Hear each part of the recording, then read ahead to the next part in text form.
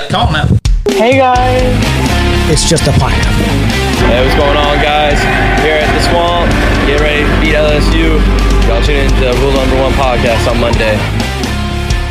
You know, we're getting really good at having people on that their voice sounds familiar to our intro. Yeah, I know. If you didn't catch that last little voice, it's Brock Hutchinson, and he was a cheerleader at the University of Florida. We had him on. Yeah, we had him on very early, and the time has arisen. There was a change in career paths for Brock, and so we're having him back on.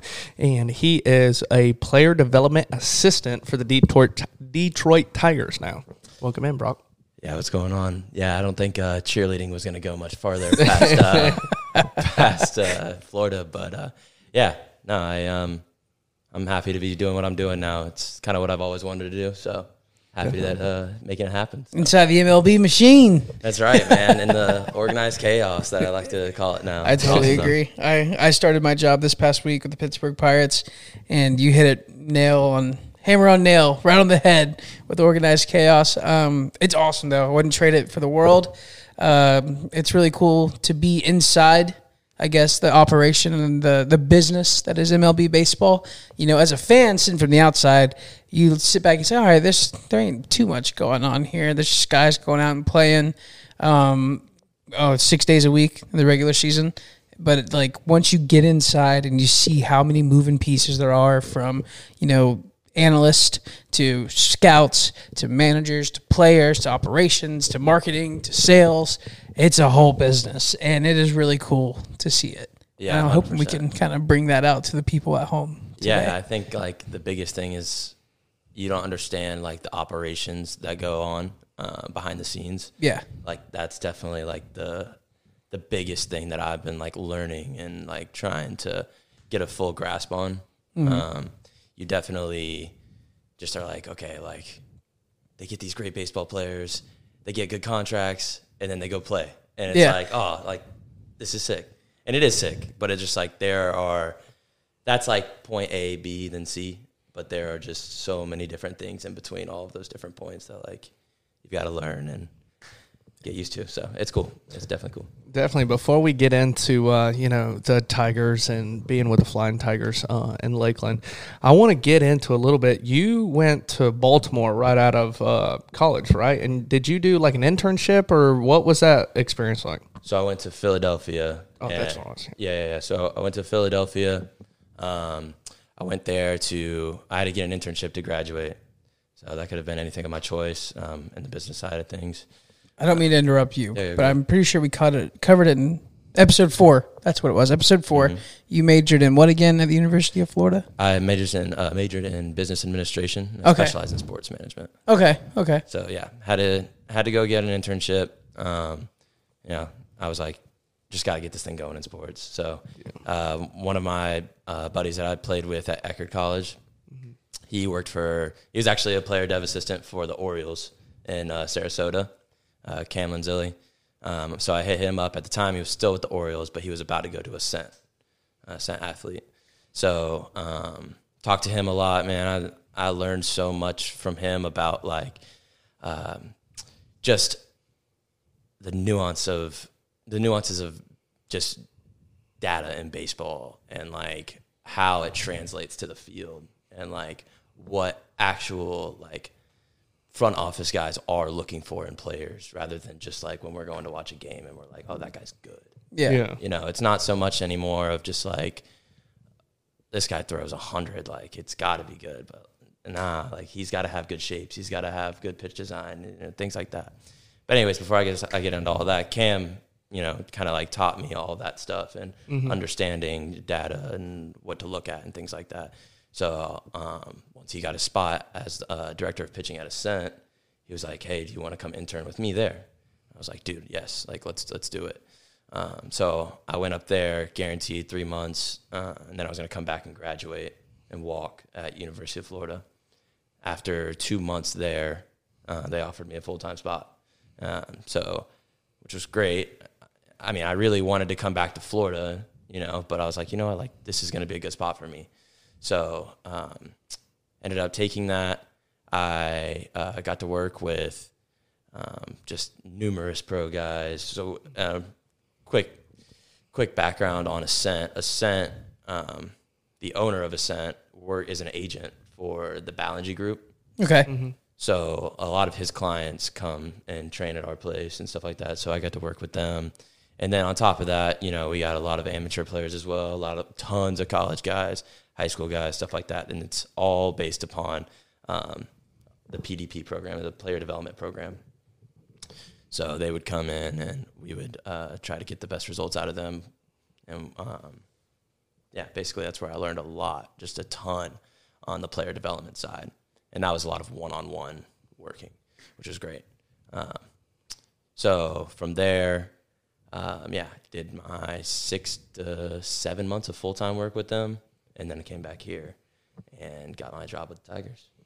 Sounds like a heck of a journey. I will say that's the one thing I've noticed in working in professional sports is the amount of people that have taken risks to leave away from home to get their start in the field. I was lucky enough to find Bradenton, which is, I think, an hour and a half away from my hometown.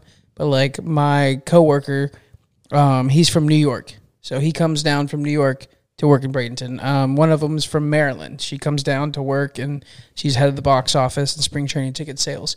My boss is actually from, I believe, the North Carolina area. At least that's where she went to school, and now she's in Bradenton. So that is one thing I have realized with professional sports. You have to have that, free kind of mindset. Like, hey, I think I'm going to take an opportunity or a chance here, and the doors open so many more places if you go do that. Ascend's really cool. I actually checked out their website when Nate told me you were coming on the show.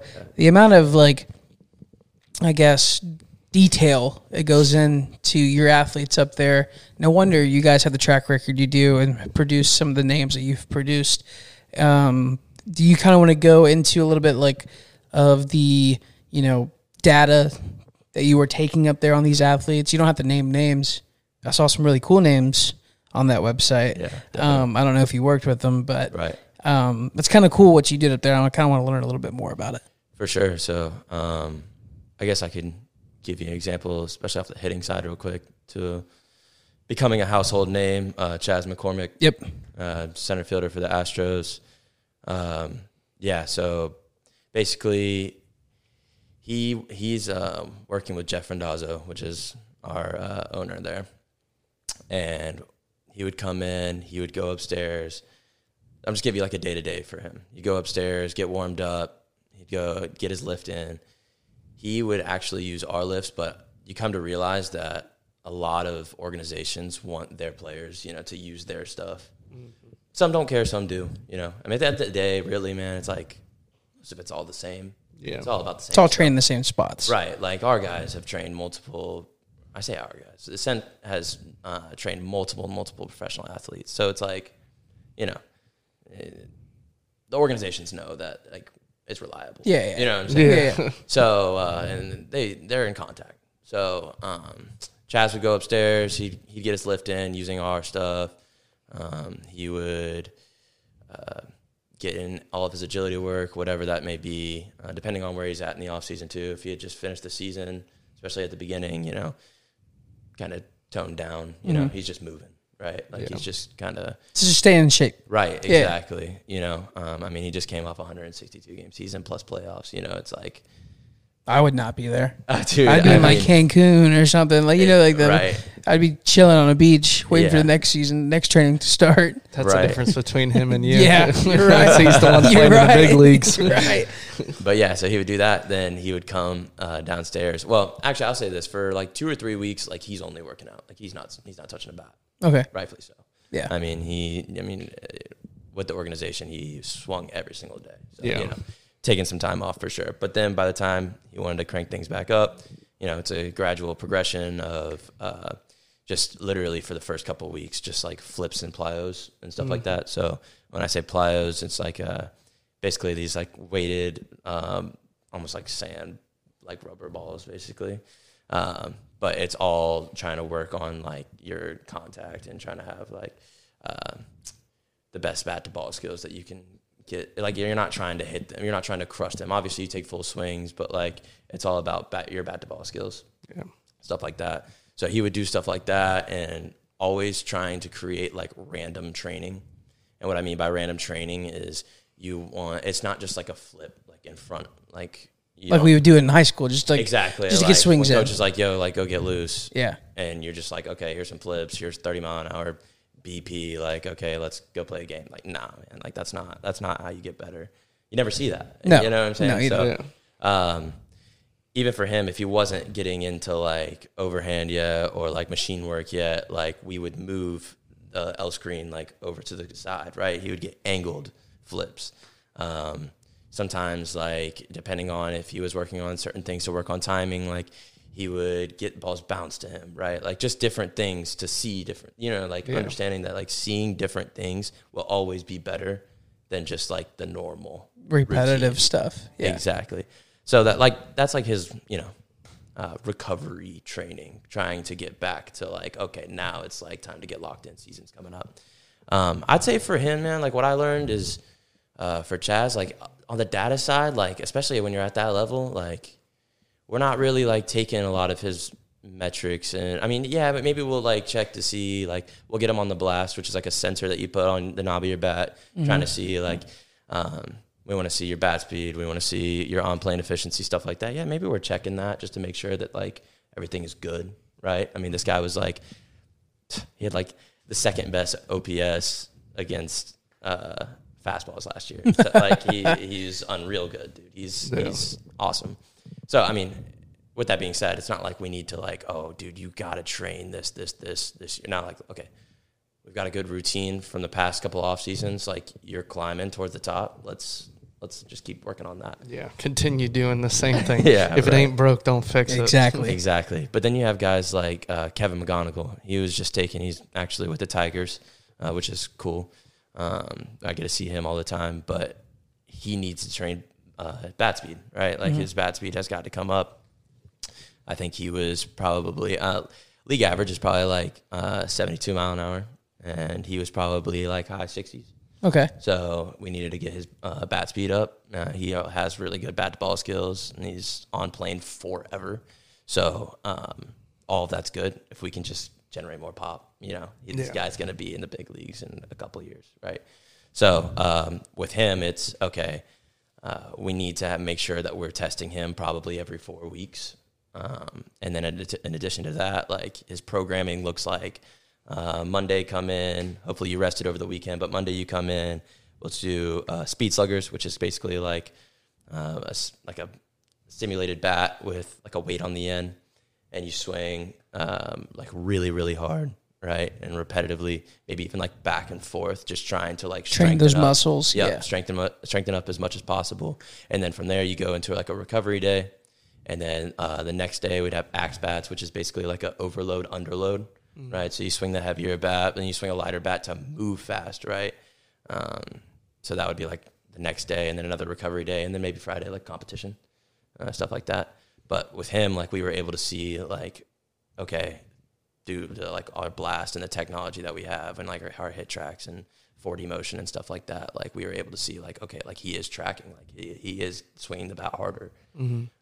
So like, he was a fun project because like Chaz is great, obviously he's so good, but like, he's in his routine, like we talked about, there's nothing to change, right? Nothing to work on or figure out. Yeah, it's like, dude, do your thing. Maybe we, like, by the time he gets to like machine work, there's like a breaking ball that he struggled with, and we want to like, be like, okay, like, change his approach. Let's change our approach to this. Like, oh, like, you're hitting that, like, you're getting a lot of base hits to the right side when you're trying to like hit the sweeper coming in from the righty. But like, if we actually try to go get that out and further out in front, and we would have data to back it up, we'd be like, you're crushing that to left field for homers.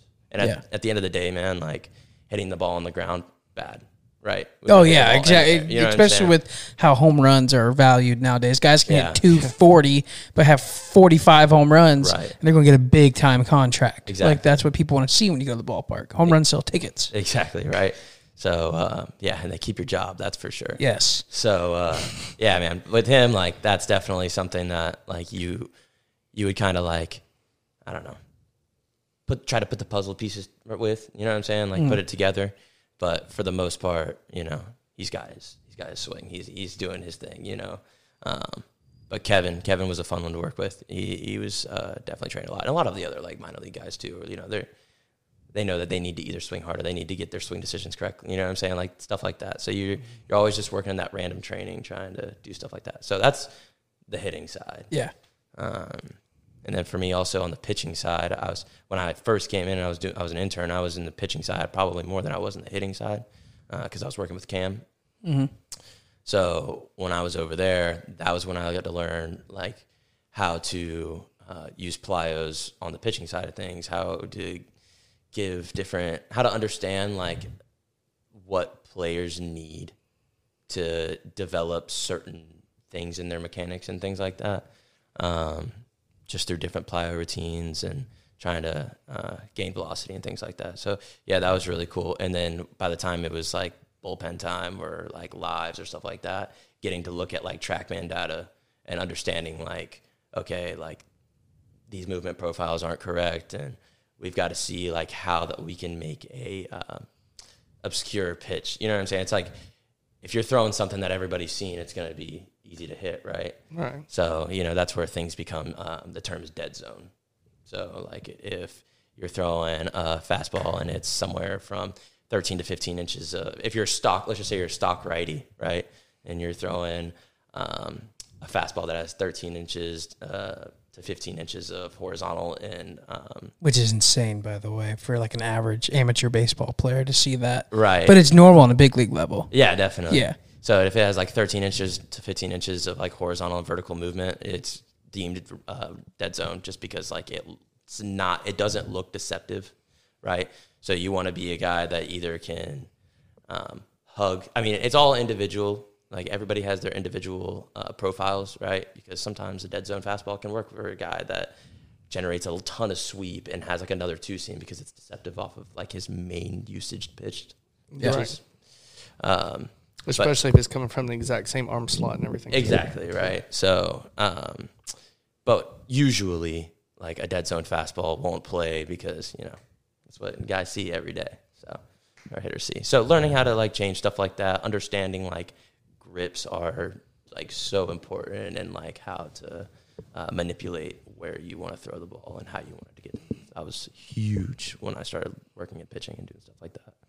Yeah, and a little bit of background about Brock, which we talked about the first episode, or the first time we had him on, is he was a pitcher and hitter in high school too, and then went on to college. And you never pitched in college, did you? No. I was about to say, I didn't think so. But it's also cool to see, you know, with high school you had experience with both of them, right. And, you know, you were fairly good at both of them and be able to go play college. And so it's cool to be able to think back and be like, okay, as a pitcher and as a hitter, what were things that helped me? And then things that you learned along your career path that help you develop guys that were a little bit better than you at the time. Dude, you don't know how many times I've sat there and I've been like looking at the training and stuff like that. I'm like, dude, if I had this, man, if I had this. Dude, that's what I want to get into a little bit too, man. So you graduated in 2018? 2018. 2017. So we're all in the same little era there. Man, the amount of technology, I wanted to kind of take a step back because, you know, you mentioned a lot of things like TrackMan, bats, or not Blast, whatever you said. Yeah. Yep. Stuff like that. These are all technologies that were developed kind of right when we were graduating high school and going into college. You know, some of these colleges like where we played at couldn't afford that kind of stuff. So it was still the old school mentality of, hey, you're struggling with the curveball, we're going to set up the machine on curveball. You're just going to see it over and over again until you hit it. But, like, the amount of tech that goes in to baseball now is crazy. Like, the TrackMan system tracks every single aspect of a pitch. So, for our non-baseball listeners, if there was a pitcher on the mound and he threw, let's just say, a two-seam fastball, which normally is your fastball that moves to your arm side, that TrackMan system will track how far the ball moved, how many rates per second it spins, the location of the pitch, everything you can think of goes in, and that system will shoot it out. Same with the blast system that goes on the end of the bat.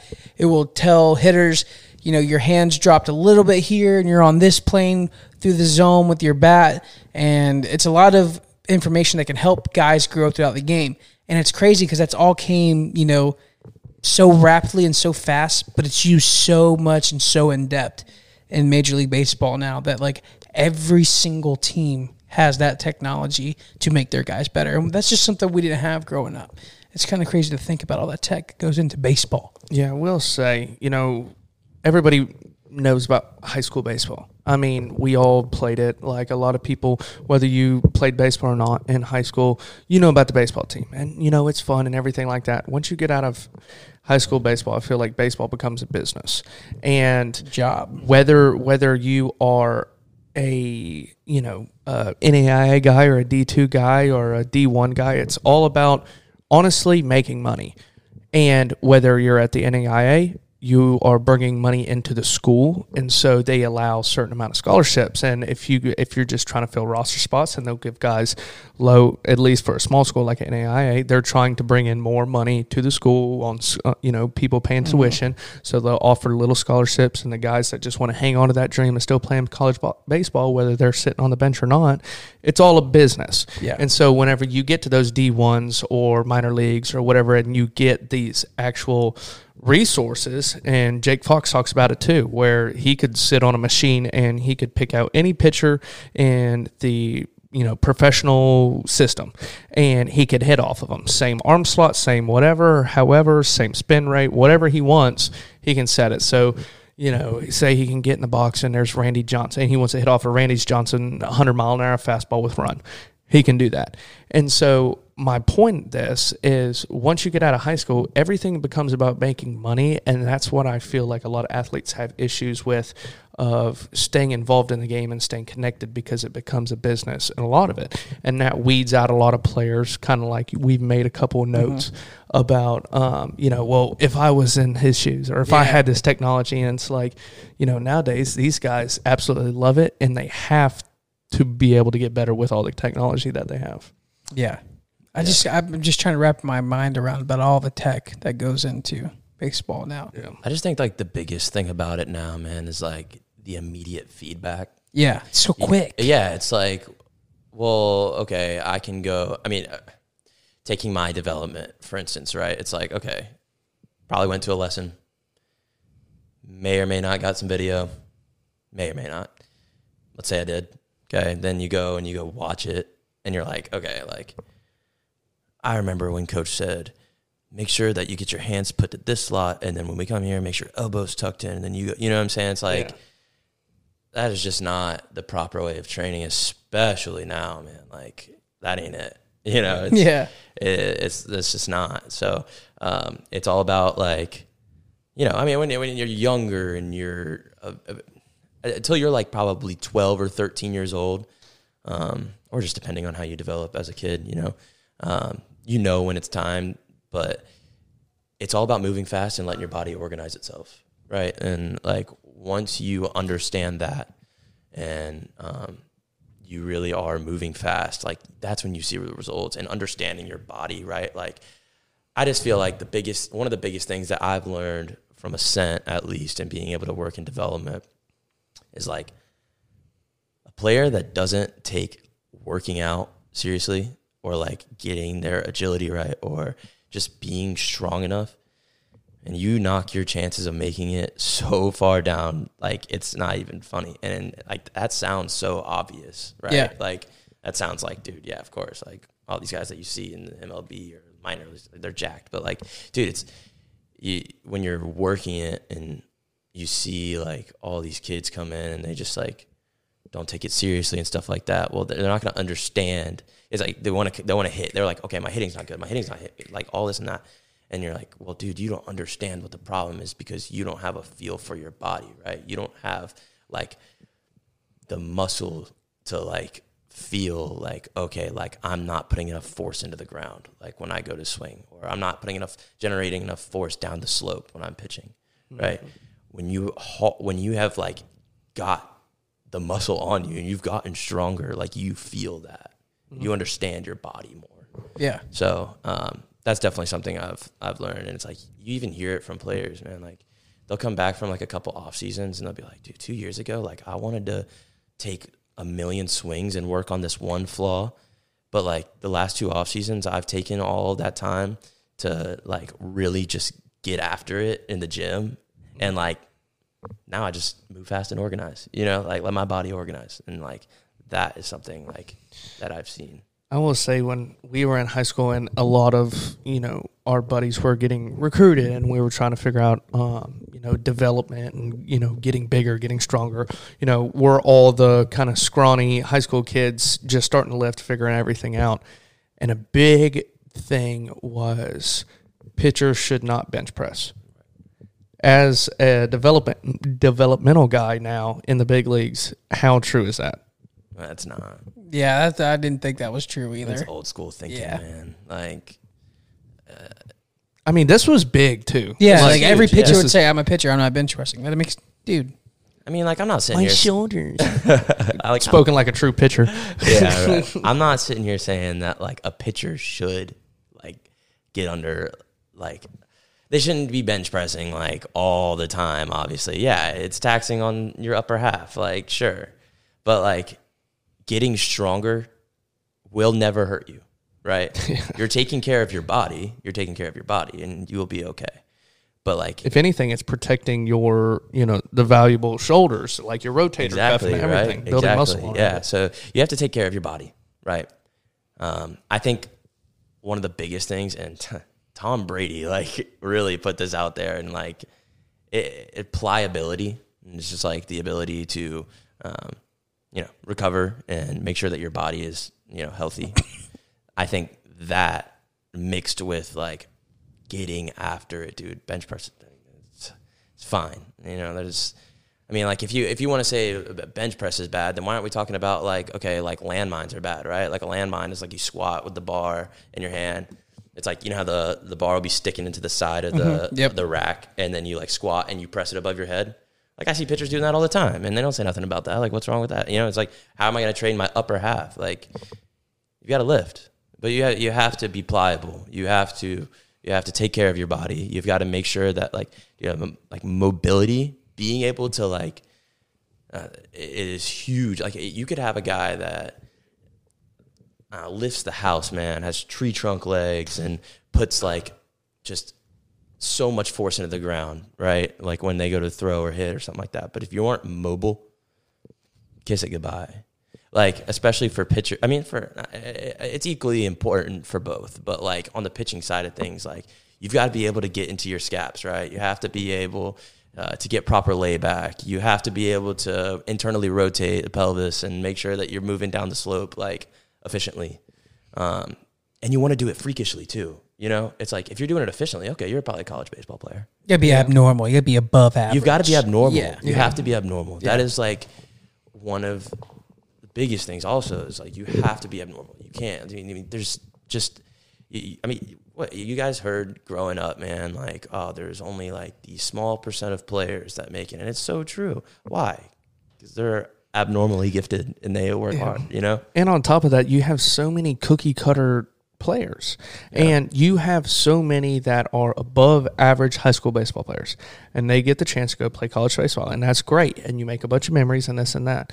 But there are so many of those guys. We'll just take pitchers, for example. There are so many right-handed pitchers that throw 90 miles an hour that can locate averagely and that have about average off-speed stuff. Will they get drafted? Maybe. But the chances of them actually successfully going up and making the league is very slim. It's because there's so many guys that are just like, they're good, but that's it. Yeah. You know what I'm saying? Yeah. And the abnormalities. I mean, you talk about Pat Neshek, you know, submarine guy. I mean, different guys like that it's something that's completely different. And if you can be different in the way you perform and be effective at it, it's something that the world hasn't seen before. And it's like, okay, boom, as a pitcher standpoint, at least, it's like, boom, let's throw him in, see what he's got. Yeah, 100%. I mean, the more stock you get, the worse chance you have. No, trust me, dude. I was a 5'10" right-handed hitting catcher.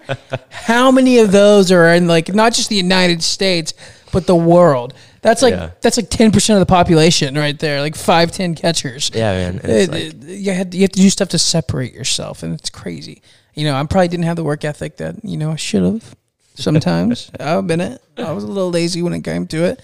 But I did enough which is my problem, I guess. I did enough to be a starting catcher at a college, and that was like kind of my goal. I never thought about, what do I need to do to get to that next level?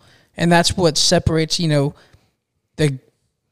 cream of the crop in college to the guys that go on to the next level. And that's definitely what I've noticed being around professional baseball is seeing these guys work out. They have like the schedule that comes out every day. I'm sure you see it. It's like, all right, voluntary workouts here, this, and that.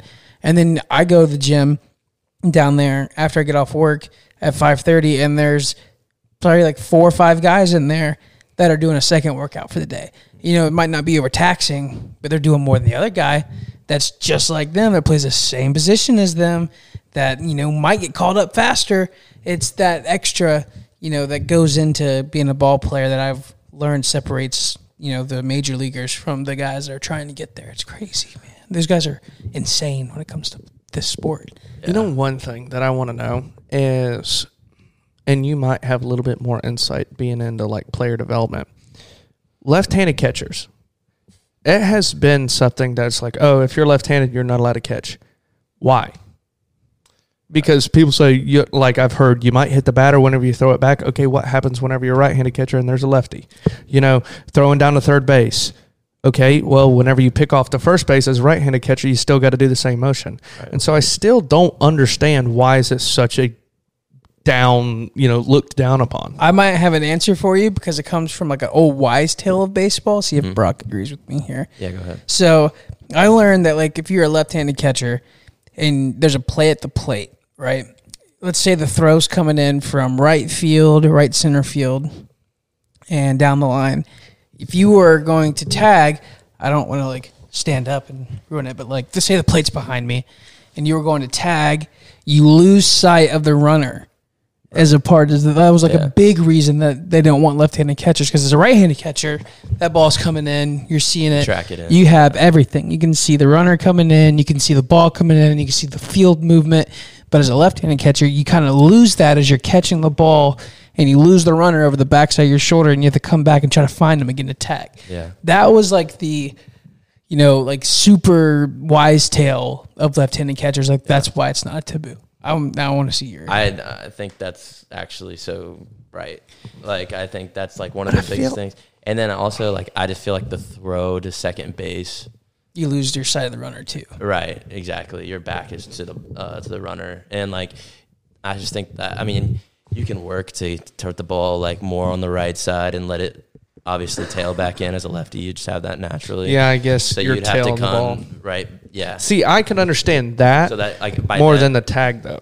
But then at that point, like the ball actually has to travel further too. You know what I'm saying? Like you're gonna be slower, like by just a little bit. Your pop time's gonna be a little slower just because of like where you're throwing, and it like has to come back. Does that make sense?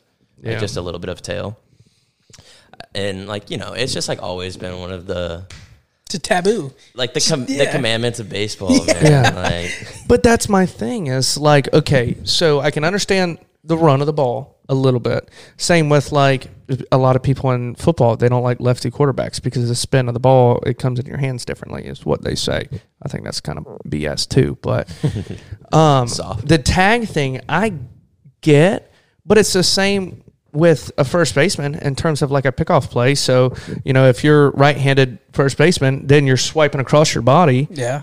You could do the same thing as a catcher being left-handed and catching a ball and swiping across your body. You don't have to turn your back. Yeah, but what's more important here? Getting out at the plate, saving a run, or getting out at first base where they can sacrifice that a little bit if the guy can swing? Yeah, but it's the same thing in terms of... I agree with you. I see where you're coming from. If you're standing in front of the plate, the ball's coming from right field. Technically, you're meeting the ball before it gets to you. As a right-handed catcher, you're catching it further in your body, so that's seconds or, milliseconds or whatever. You're catching the ball before it gets to the plate, and then you're swiping with your right hand. With a right-handed catcher, you're catching the ball deeper in your body, so that's milliseconds. Yeah, you might be a little bit quicker dropping the tag down, but you're still... I feel like it's fractions of a second, and it doesn't make that big of a difference. But dude, like it does. At the same time, yeah, like you would be so surprised, and like I'm also talking to a developmental guy that's looking at the data all the time. I mean, yeah, looking at the data is just, I mean, the optimization of baseball is like something like that, bro. They'd be on a heartbeat. They're like, dude, you're talking about like no catcher does this quicker than, no lefty catcher does this quicker than any righty catcher. Like we'll never get a lefty catcher. You know what I'm saying? That's what organizations will say. They'd be like, this is their problem. So thanks like to Billy Bean of the Oakland Athletics. And I'm not an advocate for lefty catchers, but we're discriminating, man. And I'm a righty. Like, it just, how cool would it be to have a lefty catcher? You know, left-handed throwing, left-handed hitting catcher in the MLB. I couldn't. And Brian, you're a catcher, dude, but I don't think lefties have a problem with it. I don't think they want to catch. Yeah, that's true. That is true. Yeah, if you're a lefty, bro, you're either super big and you're going to play first base, or you're going to throw really hard and screw hitting, or really soft nowadays. That works too. Yeah, a soft left-handed pitcher. Yeah, or you're going to play outfield and you better be pretty quick or you're not going to make it. Yeah. So you either got to be quick, tall, or throw really hard. Your window's definitely a little more narrow than for the righties. I saw this article the other day. You know, you're in development. I saw this. I can't remember who wrote it, but it was about the transition of how baseball, you know, from the 1990s, it was all about pinpoint accuracy from the mound. Like Tom Glavine, guys that could just paint the corners, put it where they wanted it. Picasso. Yes, and it transcended all the way up to these flamethrowers that we have today, like a Aroldis Chapman, 107. You know, guys that just pop 101. That guy's old news now. Yeah, but still, what about Aaron Hicks? Yeah, right. Another Ballinger guy. That's what the games turned into. I saw this article where it might go back to that. What do you back to the pinpoint? You might have a lefty on the mound if there's 88, but he can put it exactly where he wants it. Do you see that in your development? No. It's all about gas. So, I think everybody can have their take on this. I don't think that there's a right and wrong. I don't know. I do think there's a right and wrong, but when you ask this question, I feel like it's right to say you're entitled to your own opinion, right? Yeah, absolutely. So I'm gonna give you guys 3 terms, and then I want you guys to like rank them in order of importance for pitching. Okay. So it'd be pitch design, command. Pitch design meaning being like the way you like move the ball. Like, your stuff sets up off your stuff. Yeah. You know what I'm saying? Like. Yeah. How you are able to... you got to use baseball terminology, man. I know. I'm not a developmental guy. I have so many things that go through my brain where I'm like, I remember looking at the data and like, yeah, whatever. But your pitch design... Man, I want to see that jump. Like, so yes, drop the hammer, right? So your stuff, right? Like, and how that grades out. So that being that, and then command, and velocity. What do you think? Or how do you think they rank? You want to go first? You go first. Yeah. So is this personal opinion or personal opinion, dude? I don't care what you think an organization thinks. I don't care what you think I think. I want you to give me what you think as a fan of baseball, as a player, a catcher at one point of baseball thinks. As a catcher, Brian probably is like this guy. No, it's fine. You put the gear on. I have respect for it. Caught my whole entire life, and then I went and played right field in college, and that's when Brian knew me. But honestly, like I'm preferring command over anything.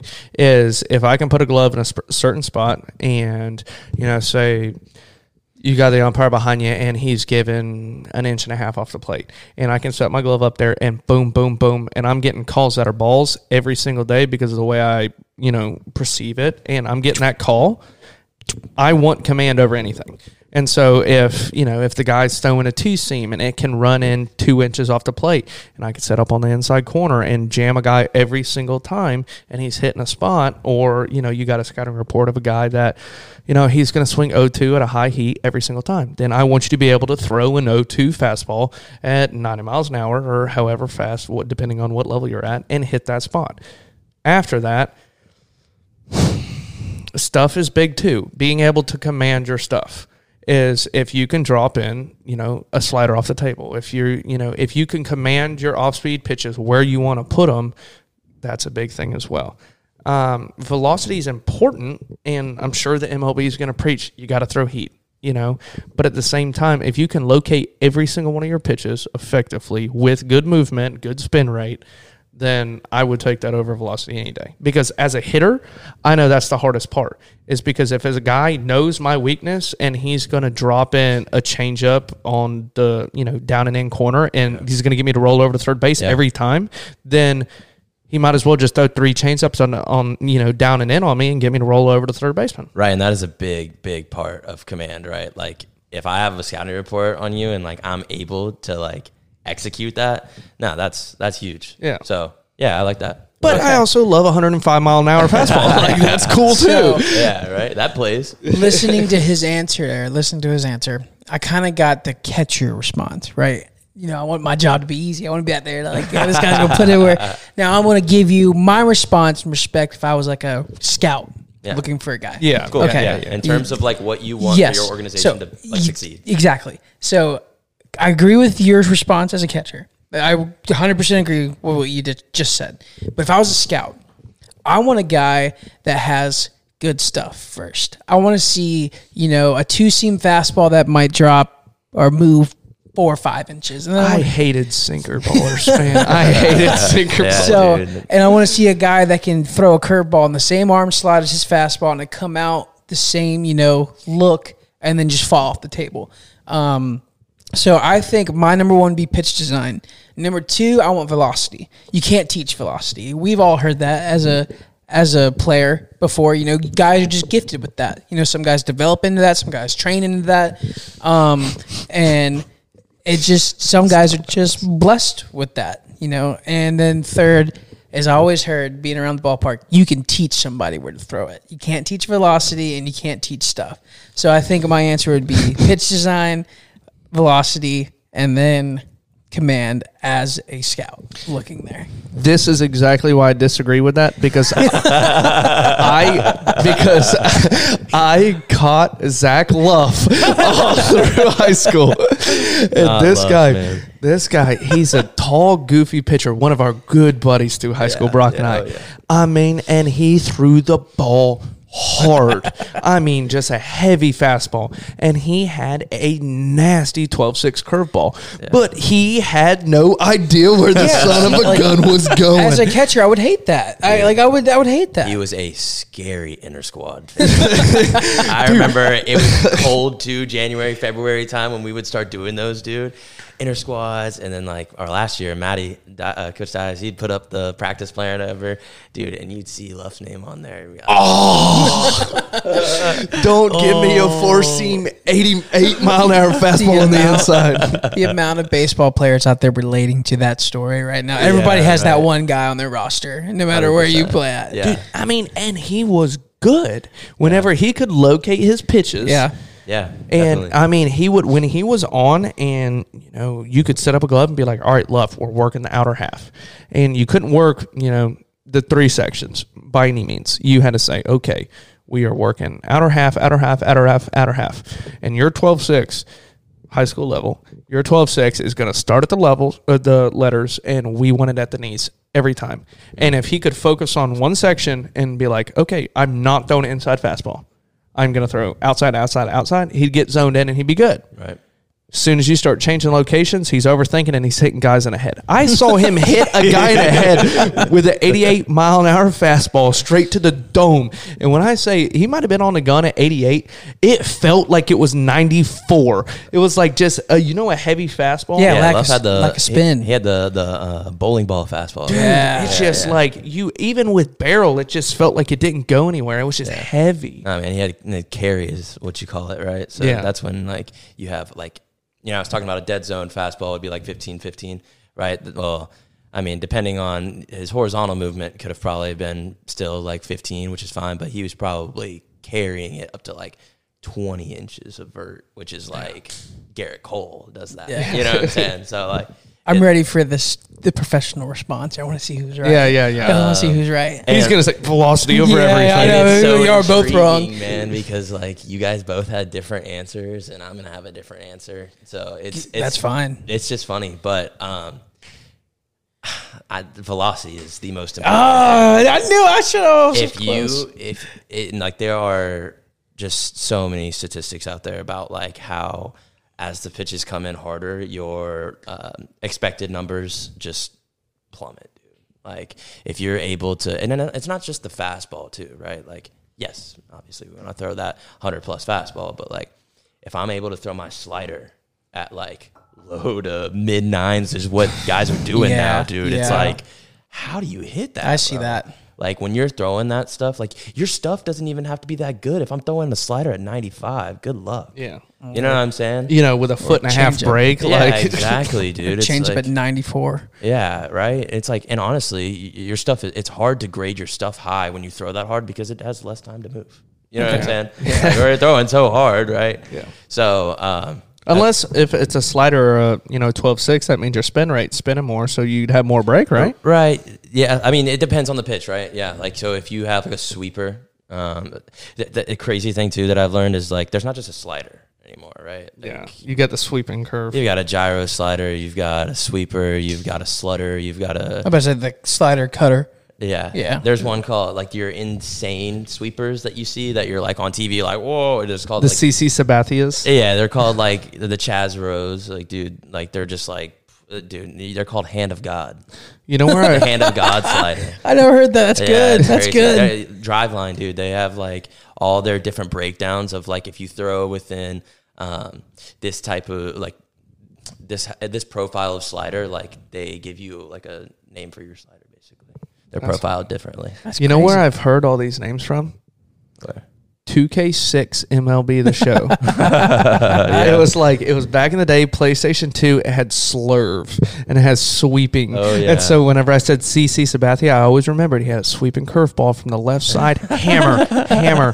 Big old CC 06 Yankees. Oh, yeah. What a OG. And he was nice too. But yeah, so velocity, it's like there are all the statistics out there to show you that like your expected numbers go down as velocity increases. So that's why it's the most important. It's just like a given, you know. It's just that's the numbers. Yeah. And then from there, that was close. And that's such a new school way to look at it too. It is. Yeah, definitely. I mean, dude, it's like in any sport now, it's adapt or die, man. Like, yeah. You know what I'm saying? I think it's just life now. Yeah, it's life. Yeah, for sure, bro. It's the business side of things that we were talking about, dude. Like we've got to make results. We've got to make fans happy. And, like you said, with the movement and everything like that, trying to hit a, 94-mile-an-hour slider, that's extremely hard. But at the same time, you've got fans in there eating nachos being like, oh, my God, that was a 94-mile-an-hour slider. I've got to see this guy pitch again. Yeah. Right? And, they're buying tickets. Yeah, dude, it's crazy, man. Like, it's honestly just so wild to me, like, what the body can produce, man. Like, in just baseball. Like, I mean, then I'm sitting here watching football, dude, and like, sadly, like you just see so many injuries now. But that, I mean, and now it's part of it. Yeah, I don't get that deep into analytics of football and data of football, but I mean, that just has to be due to creating so much force in every hit that you have, where you're cracking dudes, dude. It's sad, man. Small car accident impact almost every time. Right. And so it comes back to like these guys are able to like produce so much force, and that's what they practice and like work on every day in the weight room or wherever they're at training. That now it's like sports are crazy, man. Like, yes. What people can do in sports is just unreal. It's so different than it used to be, So let's finish this answer because I want to go back to that topic right there. We're running on the rabbit holes a little bit. Yeah, let me finish this up. So velocity, number one. Number two, the design. This is the pitch design. Damn it. Should have flipped those. Right. So I think that pitch design, so to take it a step further, right, you can't just teach a slider to certain players, right? You can't just teach a sinker to certain players because, like, they have anatomical preferences, right? So, like, their bodies are designed to throw certain things or not throw certain things. So a quick breakdown of just, like, the way your wrist presents, right? You're a pronator or a supinator. Yeah. Or some guys are more neutral, right? So if I'm a pronator and I have the ability to wrap my wrist inside better than the next guy, right? Like, I would be able to pronate, which means that, like, I could throw a stock changeup better than a supinator would, right? Yeah. But then you have for listeners, supinators are coming from the outside. Like, Right, for instance, whether you're throwing a slider, turning from the outside rather than like a circle change or, neutral change where you're pronating in. Exactly, right? So, like, they naturally pronate in. It'd be Andy Pettit. It'd be a pronator. Yeah, right. And then, like, Tyler Glasnow would be a supernator. Yeah. So, like, or like I just had his name earlier. He played for the Rays, Chaz Rowe, man. Just unreal slider. But, yeah, he supinates crazy. Anyways, so, like, if I'm trying to teach a player, right, let's go throw me a changeup, right, and I'm just giving him, like, a stock changeup grip, and he's a supinator, dude. Like, I'm doing a disjustice to his development as a player. Yeah. Right? I see what you're saying. I'm saying, like, okay, like, this changeup, like, yeah, you go out there and throw in, like, it doesn't look that great on track, man. Like, why? Like, why is our data, like, not, present a good changeup? Okay, let's do this in our mechanics, dude. That's always, like, the first jump that a lot of these guys out here, man, in development, they'll, like, oh, like, you're not doing this right. You're not doing no. You're just not designed for it, right? Yeah. Your body's not designed for that. So, like, there's other ways that we can hopefully create a similar effect to your repertoire, Yeah. But yeah, so I think that's why it's so important to optimize your pitch design and things like that, because, like, some guys just can't do certain things, and also on top of that, it's like, if we're throwing hard and now our stuff moves efficiently, I'm creating chase. I don't even gotta throw strikes, dude. Yeah. Like, if that thing's around the zone, you're swinging. Especially with the reaction time guys have nowadays. Like, you tell me, man, if I'm throwing, so you have, like, the in zone, you have the heart of the plate. Nowadays, when you have so much, like, in zone data or out of zone data also, it's broken down differently now. So you have, like, the heart of the zone, which is, like, the interior part. Then you have, like, the zone, and then you have, like, the shadow zone. So the shadow zone is still, like, graded to be good pitches. They're just out of the zone. Right? Just barely. You're borderline pitches. Right. Yeah. So, like, if I have a shadow, like, if I'm my end zone rate, it's like, I don't know, average 42%, 40 to 45%, like, but I'm in shadow zone, like, 20% higher than that, and then I have, like, plus graded stuff with 100-mile-an-hour fastball. Like, you ain't hitting that. I don't care about my strikes, bro. You're swinging, dude. Like, I guess that's right. Yeah. Like, look at somebody like Blake Trinan, who's was with the A's and then went to the Dodgers, and now he's, like, just an elite setup guy. Could be a closer for any team except for, the Dodgers. Don't get me started. Yeah, right. A whole nother topic that we don't have to get into yet, but. $700 million. I would then follow it up with 350 to a guy that's never even stepped on a big league mound before. But I mean, or American. We're not getting into yeah. We're not getting into an MLB mound, but yeah, no. Anyways, look at somebody like Trinan, dude. He throws, like, almost 100, dude. He's got a turbo sinker that just has unreal life to it. It's like just a beautiful pitch, dude. And then he throws a great slider off of that, and it's like, if he's around this, if he's sniffing the zone, like, he's having a great night on the bump. Effectively wild. Right. But if I have a guy like, I don't know, Lucas Giolito, just the first one kind of comes to mind. Like, he's a guy that, like, will live around the zone a little more, but, like, his stuff, in terms of the MLB, Lucas Giolito, you're a great baseball player. In terms of the MLB, like, his stuff just doesn't play as well. So, and he's had some great years, though, too. He has. But, now recently it's kind of fallen off. And, yeah, big time. Definitely struggling to, adapt or die. So yeah. That's the same with, I think that's kind of along what you were saying. That's what Lincecum, he was above, like, before his time. And so he was one of the flamethrowers guys, 2-time Cy Young winner, 2-time, I believe, World Series champ. And then all of a sudden he just fell off the map. And I feel like his velocity died, and his command wasn't there as well. Right. And so whenever his velocity was there, he could get chases. Yeah. But when his velocity died down, he couldn't get anybody out of the zone. And then all of a sudden, he shaved his head and he was gone. Literally, he just disappeared off the face of the planet. It was like Samson in the Bible. Like, the chick cut his hair, he lost his strength. Like, that's 10 Lincecum. Right. Yeah, no, it's crazy that, like, I mean, you have to be able to, I mean, at some point, right, like, these hitters, they do get the reports on you every single night. And yeah, sometimes your stuff is just so unhittable that like, I can tell you what's coming. Like Garrett Cole's of the world, dude. I could tell you my fastball is coming. You are not hitting it. You know what I'm saying? Like you won't hit it. Like I'm that good. But then at some point, like he's going to lose a tick or two. And it's like, okay, what are we going to develop now? Like, what are we going to learn? Like, what are we going to do? And that's why I think also player development is so unique because like, it's not like once you make it, development's done, you know? Yeah, you made it, but like you're still going to have to learn new things. You're going to have to adapt. You're going to have to pick up new things, stuff like that. So also, never like, ends. Maintaining your body as well. I mean, you know, you're 140 games in. Right. You know, you might not be swinging the bat as you were on week 2. 100%. That arm's going to be dragging a little bit more on the mound. Right, exactly. And you know, you talked about the weight room, about, you know, putting in your time, building the stamina and everything as well.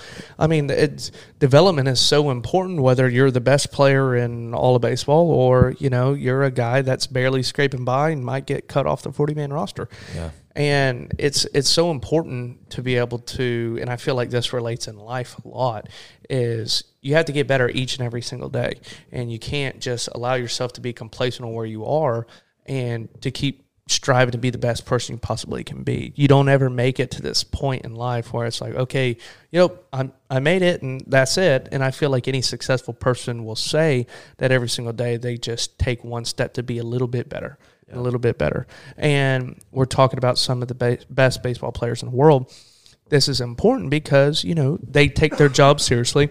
It's entertaining for us, but that's the same with, you know, some of the most successful people in the world, whether that's Bezos, whether that's Musk. They take steps every single day to become the best person they possibly can be and the most successful they can be. So our final answer is velocity, pitch design, command. Yep. That is my final answer.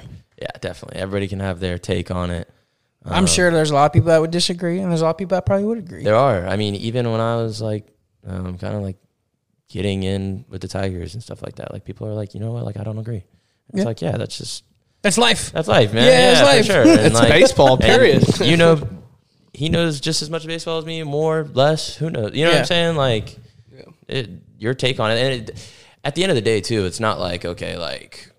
One is way up here, one is down. You know, they hold each other's hand. It's like, you know what I'm this saying? close to each other. Right, exactly. It's like if you have to, right? Yeah. You're going to put a gun to my head, like, I got to pick one. Like, that's... I'm glad you asked that question. That sparks some really good conversation topics right definitely, there. Right? And that's kind of interesting that we all three had different takes on it. Yeah, I think that's the coolest part about it is, like, in my brain, dude, I'm like, they got to say what I'm thinking, right? They got to. But then we all come up with different things, and, like... like what you said was really good, and I was like, I've really never thought of it. I mean, like I've thought of it, but like it kind of just gets like pushed away in my mind because I'm like, command is important, but like, I see that. You know, that's the Braves coming out of me, man. Come on now. So that's kind of cool. Like all this goes into baseball. I'm sure our listeners are learning a lot through this. Yeah, for sure. I've learned a lot through it too. My next question. You know, you mentioned earlier with like the team, you mentioned some really good teams, like the Astros and the Rays and all these teams that kind of has established success, you know, the Braves throughout these past couple of years. Do you think that's attributed to the guys like you of their organizations? Do you think like they're developing? That's all of my guys. No. Do you think like the developmental team, the guys that work with the DSL, the Dominican League, all the way up to the MLB, do you think that's kind of, you know, what's pushed these organizations ahead for on the field performance? Like they're a way to, you know, break down the data and use everything to their advantage? And I'm going to add to that too. Or, you know, like you said, the development of these players. Or is it the scouts finding the guys that fit best for the team that obviously are great prospects and fit well with the team's, you know, game plan of what they want to do? Right. I think that every part and aspect of an organization grows together. Yes. I don't think that you can attribute like one. Yes, development has come leaps and bounds from where it was. So scouting. Yeah. So scouting. Guys especially the way they can get connected quick nowadays. I don't know how much you guys like know about like international baseball, but like now like there are guys that you go scout in like the KBO leagues and like the Korean baseball leagues, and then like in Japan, and dude, and like it's crazy. You wouldn't even believe how young they start to like go over there and like go see these guys play and get video and like stuff like that. Dude, like, there's some 14-year-old catcher that signed with the Padres like a year ago. How does that work? It's just like through your international scouting. They go over there, they have camps and stuff like that, and they kind of just go find their guys. I mean, at the end of the day. But how does a 14-year-old get signed? Like, how does that work? Well, basically, when they get signed, it's not like they're like wearing Padres uniforms. Yeah, that's what I'm saying. Like, it's not like they're going to spring training or anything. Is it like a commitment, quote unquote? It's like a commitment, I would say. I think that's more so of what you would want to say. Now, granted, like there's, different. It's not the same in terms of like in football or in sports. You just like have a verbal commitment, right? Yeah. Like it's a little more signed documents from there. But like this guy is going to play for the Padres one day, or the organization. They have the rights to the player. Yes, yeah, that's what I'm trying to say. You know what I'm saying? Okay. And then the organization, tracks their progress, make sure they're developing and things like that. But it's not like they're like wearing like a uniform. Yeah, that's what I was trying to figure out. It's like, okay, so you're going to pull a 14-year-old from, Korea and bring them all the way over and put them in spring training against a 26-year-old. Like, no. Yeah, that's why I'm like, so do they have like different farm leagues over there? That's why I always wondered, like, okay, the New York Yankees signed 12-year-old Luis Gonzalez or, whoever. And like, how did that work until they're 18 or 16 or whatever? Or you even hear stories about guys that are in the minor leagues that are like 16, 17 years old that are, international. Yeah, I mean, you have organizations. Every organization has like their own like internal database where they like keep track of things that you wouldn't even believe, dude. Like you could pull up kids. It's just a great example, and I don't want this to like take me off topic, but like Walker Jenkins was the 5th pick in the last draft. I believe it was like number 5. Went to the Twins, I believe. They have video of him as a swimmer, like because he was a swimmer just to see high school body movement and stuff. I think a little bit of that, but it's just like part of just like his scouting process, and like he was a high school swimmer and he was an elite high school swimmer. Yeah. So, like, isn't that crazy? Like, how they have, but then they have, like, obviously video through, like, all of their high school stuff and all their perfect game data, like, our numbers and stuff like that is all in there and, all that stuff. All the way down to the, probably freshman year, 8th grade, maybe, depending on. So, like, with all these questions, branching back to my main question to ask, it sounds a lot like, with your answers, that, like, data and scouting are, like, hand in hand. Like they go together in sense of picking these guys and what they have, and then the developmental side comes from the data-driven, stuff that they're seeing and how to get better.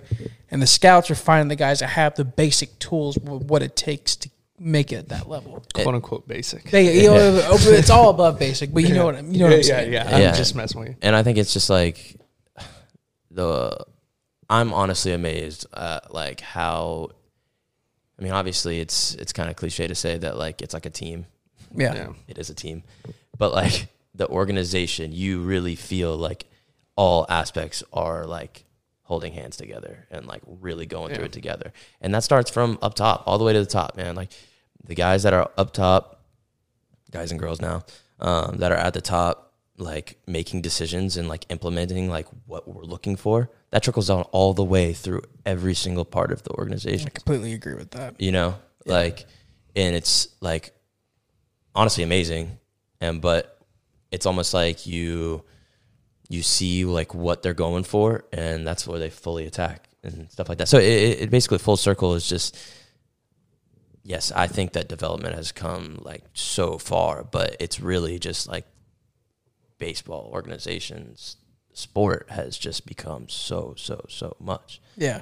Rightfully so, dude. You see these dollar signs getting $700 million for one guy. Yeah, exactly. So it's like if you have that kind of talent somewhere overseas in Iowa, dude, who knows where they're at? It's like you want to go find them and make sure they're on your team. So well, Brock, with with all of this being said, and it's been a great episode, we've been doing. I've learned a lot. Yeah, especially from the developmental side. Definitely, and we've been doing a bunch of snap questions in this throughout periodic episodes, and we've kind of tailed off from a little bit of that. But I want to know one snap question, and we'll kind of wrap it up from there. As a hitter, what is the hardest pitch to hit in baseball? Because for the longest time, it's been a fastball low and away. Yeah, right. That's what everybody says. Not mine. Mine was a slider. I couldn't touch one. That's very true. I couldn't touch one. Ah, man. Sport. Yeah, literally. Personally, or like just for hitters? From analytically side, looking at it, what's the hardest pitch in professional to hit? The best answer I can give you is it depends. And that's such a lame answer, dude. But it's like, like I told you like earlier, it's like, okay, yeah, you can have the best carry fastball in the game. You could have Garrett Cole's fastball, right? Yeah, because every pitcher is different. But if you it's being the unique if, side. If you don't have something to work off of it, like that fastball's good, but it's not that good anymore because you don't have something that I fear on the other side. Yeah. So it's just like, but to give an answer, I would say the turbo sinker is just stupid. Who's the guy, man? I said it. Duran for the yes Twins. Yeah. Dude, he's got the most. It falls off the table. Yes, that comboed. Well, not is comboed, but just like that or Devin Williams changeup is just absurd. Tough, it's absurd. He throws the highest graded changeup in baseball, and it's unreal. It's crazy. See, for me, like hitting, like growing up and everything, I could always hit off speed pitches in terms of like curveball. Let me rephrase that. I could always hit curveballs and sliders, but if a guy had a high velo fastball and a good changeup, dude, I was done for. Yeah. See, I'm the opposite, man. I was always done for. I could sit dead red on something. If I saw 100, if it ain't moving, I can hit that. Right, I just got to throw my hands. Right. But, dude, it would be like the guy that would pump 94 on the inside of the half, and I'd be on time, and I'd foul it off. Damn it. Missed my fastball. And then he comes back with the slider that's 4 balls off the plate, and I'm already swung. Finish my swing by the time the ball gets to the mitt. Yeah, right. That was my biggest. See, my thing is, like, I could hit a fastball as well. Like, you throw me a fastball, everybody's geared. Everybody can hit a fastball. Right. Yeah. Like, if you're an above average player, you can hit a fastball. Yeah. It doesn't matter if it's, 85 or 94 or, 98. Like, if you're sitting dead red fastball and you're, a good ball player, you can hit that. Right. The problem is, like you're saying, is the stuff afterwards.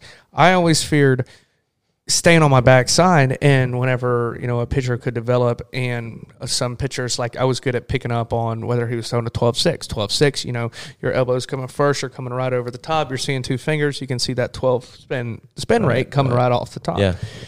Slider same way. A lot of guys will drop their arm slot on a slider ripping across, and so I could always pick up on that on a changeup, man, because some people throw that whatever you call it, your stock changeup or your 3-finger changeup, where splitter now. Yeah, and it's the same arm slot, and it just comes in about 8-9 miles an hour slower. Yeah. It just got me every time. And if you could locate that changeup, you really had me. I mean, I'm rolling over every day, or I'm 10 feet out in front. Yeah, definitely.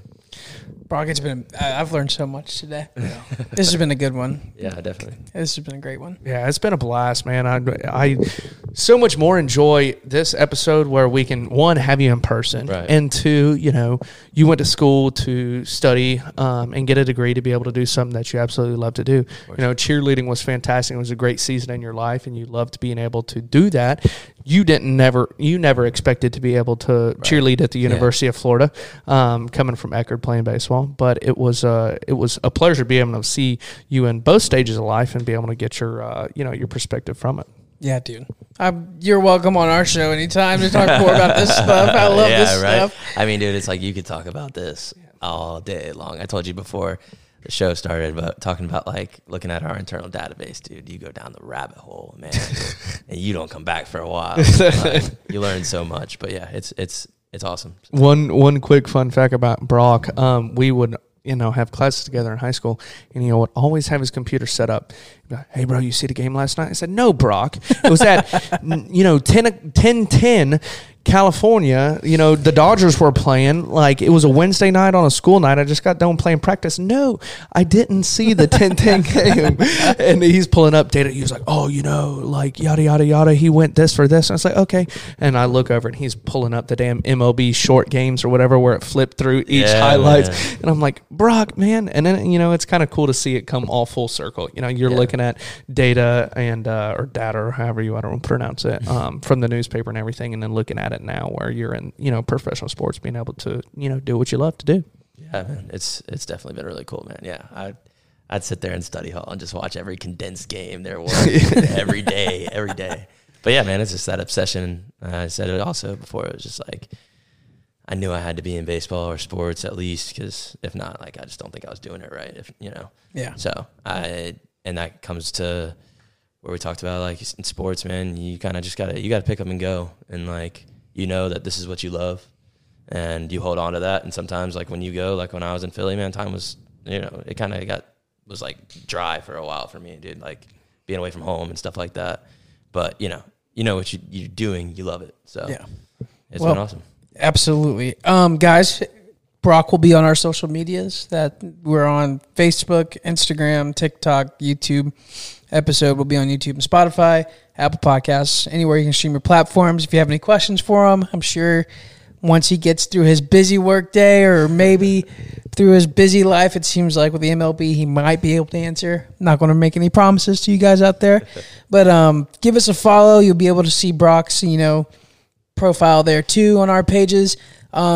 Keep up the rates on Spotify. We're up to, I think, 15 or 16 replies on our star ratings, and we're still a 5-star partner, which is a pretty big deal. That means we're doing something right. We appreciate all the following so far. Appreciate the support. Keep liking and subscribing. Keep following us on Spotify. It really helps us boost us in the algorithms. And man, it was a fun episode. Yeah, man, super excited. We'll see y'all. Wait. Thursday, February 1st, you need to catch my partner right here on the world premiere of Farmer Wants a Wife Season 2. Farmer Nathan's making his national TV debut. I can't wait to watch it. I know Brock's probably stoked to watch it. So excited to see my boy on TV. Yes. So please tune in. If you support the podcast, tune in to Fox, 8 o'clock, right? 9 o'clock on Eastern Fox. time. Eastern time, Thursday night. Dude, I'm so excited. That's gonna be awesome. And we'll see y'all next week.